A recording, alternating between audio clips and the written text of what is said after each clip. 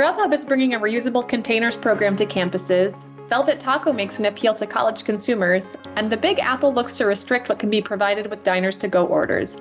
Welcome to FSD This Week, a quick look at the industry's top stories from the editors of Food Service Director. I'm Kelsey Nash, FSD Editor-in-Chief. And I'm FSD Senior Editor Benita Gingerella.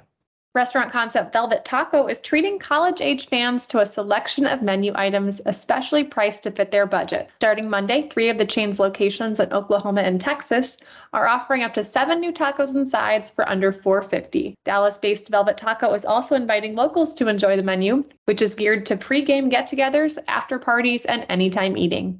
Ordering and delivery platform Grubhub has partnered with Topanga.io to launch a Reusables initiative at The Ohio State University and Colorado State University. The program allows campus diners to choose reusable packaging when placing a to-go order. Diners can then log into their Reuse Pass account to keep track of what containers they have and when they need to be turned in. Hawaii has joined the long list of states that are currently considering legislation to make universal free meals a more permanent part of the school day. Lawmakers in Tennessee, Massachusetts, and North Dakota, among other states, have introduced bills around offering free meals for all K-12 students.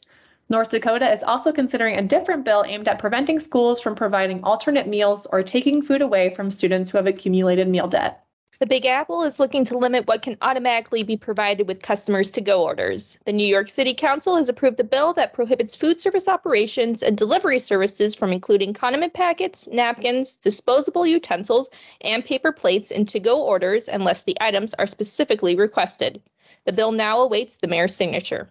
February is right around the corner, and with Valentine's Day and other food-centric holidays on the calendar, it is a great time to showcase indulgent dishes. National Pizza Day, Super Bowl Sunday, and National Banana Bread Day are all prime occasions to engage diners and add some extra flair to the menu.